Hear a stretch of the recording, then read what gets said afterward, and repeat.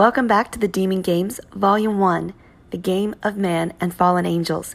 This is Episode 29, Agendas. It's told from the perspective of Ambassador Jagger. My anxiety levels creep upward as I process the contents of the classified folder that Benjamin has passed on to me. I only have a few minutes to comprehend the content before the United Nations convenes its general session. The seats are filling quickly. I lower my voice so the arriving ambassadors cannot hear our conversation. Benjamin, this is a devastating prognosis. The names of those who have signed off on this are some of the world's most reputable scientists. Are you telling me a reversal of Earth's magnetic poles is an imminent threat? Benjamin pulls his seat closer to mine and puts his arm around the back of my chair. His smile is gone, and it has been replaced by a deep crease in his forehead. This is the real deal, Janet. How long have you known about this? How long has the White House known about this? For that matter, how long have the scientists known about this? Well, I've known about it for about 24 hours. I cannot speak for the president. According to the documents in the folder, the scientific community has been discussing this since 2008. They are at odds as to the frequency of magnetic pole reversals. The last one occurred thousands of years ago. The scientists do agree that the planet is overdue. A pole reversal was actually expected in 2017, right after the solar eclipse. Where were the media reports in 2017? I'm hearing this for the first time, and I have been following the Associated Press since college. Benjamin places his elbow on the desk, further making our conversation private. In the past, a magnetic pole reversal would have been posted below the Kardashian updates. Now we rely on technology to regulate almost every area of our lives. It could be a critical blip for the planet. Theoretically, planes could fall from the sky when their instruments fail. Computer systems could glitch. Our satellites could leave their orbits and drift into space, and our unmanned missions across the galaxy could be in peril if there's an interruption in communication. The big threat are the power grids. They could fail. Less likely, but still within range of needing a conversation, is the weapons around the world, including nuclear warheads and electromagnetic pulse bombs. They might not respond until they are rebooted with new coordinates. The scientists who authored this report say life would continue, but also say we will have to adapt to some changes. Casualties certainly could not be reliably predicted at this time. I scan the room. It's more than half full now. I notice several people looking my way. They must know I am the new ambassador from the United States. I'm sure they are sizing me up. No one is close enough to hear our conversation, so I continue. Benjamin, what I need first is a timeline. How do we know a magnetic pole reversal is imminent? Where is the undeniable proof? Since the president had this delivered to me, I can assume he wants to get this topic into the UN agenda. He knows this is my first day on the job. He knows the experts have not briefed me. What is he thinking? What does he want me to do with this? Really? Benjamin rubs his forehead a second time. I agree. In fact, I have the same questions. I believe the president wants this topic worked into your welcome address to flush out what the other world leaders might know about it. I have observed UN sessions in the past. With the translating and fact-checking by the ambassador's insistence, it can take days, even weeks, to get deep into a topic. My suggestion is this. When you are introduced today, you will have 15 minutes on the floor. Be sure to thank the ambassadors for the opportunity to serve alongside them, and then make short statements on the things you look forward to addressing in this year's session. Just make a quick statement on the things the president's team gave you and move on. Speak as if they should know these things. This should put things at rest for a while until we get to see the president on Wednesday and we can go deeper into the topic. Janet, you can do this.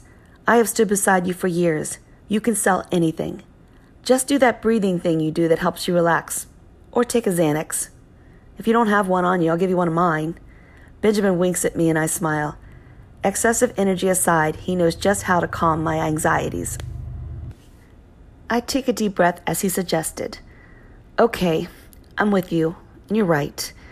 I have my 10 points prepared on the nations who are infringing on other nations as well as the effects of war on children. I will work the magnetic pole reversal into my opening remarks. Will this work? Yes, but Janet, you have not opened the other folder, the one on the asteroid headed for Earth. According to that report, There's a slight chance of a collision with this asteroid in November. A much greater chance comes when it returns from orbiting the Sun in 2036. If this collision occurs in November, it will be during your term and the term of this president. You have to get this topic onto the floor as well. And how am I supposed to skillfully and responsibly announce to the United Nations that a huge asteroid might hit Earth in as little as 10 months, or as much as 7 years, without causing international panic? Most scientists believe Earth's last major collision with an asteroid caused the extinction of the dinosaurs. Can man be far behind? Well, there could be a third option the scientists have not yet found, some way diverting the asteroid on its first pass. Look, Janet, no one said this job was going to be easy. And let's face it, if you thought that was the case, you would not have taken the position. Benjamin, I am a woman addressing the United Nations on her first day. If I put both these things on the floor, it will be like telling the General Assembly we need to chase down Bigfoot and the Loch Ness Monster. I am completely uncomfortable with this plan. I came here to be a voice for international peace and the protection of citizens held captive by dictators in the world. I'm prepared to talk about the funding of terrorist groups, or the increase of weapons in Lebanon, return of ISIS, even the escalation of anti-Semitism. I do not want to destroy my credibility by discussing the things in these folders. I'm simply not prepared. Jan, you were the first appointee to the President's cabinet. Take a minute to consider why the first position he filled was the U.S. Ambassador to the United Nations. He put you here because he knows he needs someone who can be cool under pressure. These are not easy times. You have stood on the bloodiest battlefields in the world and offered hope to those who had none. You rallied an entire planet to watch over the children of war. Put this information from the President's team into your opening remarks with the same confidence with which you supported the children.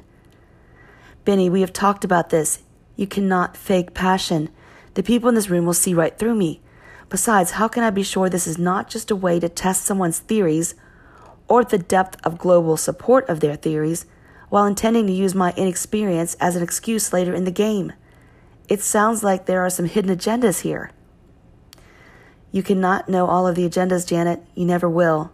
We are still debating global warming, for God's sake. Welcome to the world of politics. Trust your instinct. Does it tell you to back the president? Well, if it didn't, I wouldn't be here. Then you know what you have to do. Hey, you may be surprised in a good way. And we'll have more facts on Wednesday. Okay, I'll do it. But just remember, you are the only witness to my questioning of the president on all of this, so don't you go dying on me. Benjamin laughs. You got it. Some activity on the left side of the stage catches my attention. Hey, Ben, is that the Pope entering? Is he addressing the General Assembly? Dear Lord, I knew the Catholic Church had a permanent seat here, but I had no idea the Pope would be in the General Assembly today. Benjamin pushes up higher into his seat so he can see the Pope. It was announced late yesterday. What, you knew about this? Why didn't you tell me? Does seeing him here make you nervous? Of course, absolutely. Well, then you just answered your own question. Benjamin flashes me a big smile and pushes the last folder into my hands as he stands up to greet the assistant to the ambassador of Uruguay. I now see my job in a whole new light. My stomach begins to hurt. Well, this wraps episode 29. In our Demon Talk that follows this episode, we're going to discuss the Pope, the Catholic Church, and the United Nations, how they're interconnected and how the relationship works. It's very interesting material, and I hope you'll join us for it. I also want to invite you to the biggest episode in the book. Episode 30 are the mandates. This is a program that's being put forth by the United Nations in 2029. They are being put forth to govern the people and the nations of the world. They're being put up for the consideration of the General Assembly, and Janet will be part of the new voting bloc. It's an exciting episode, and you don't want to miss it.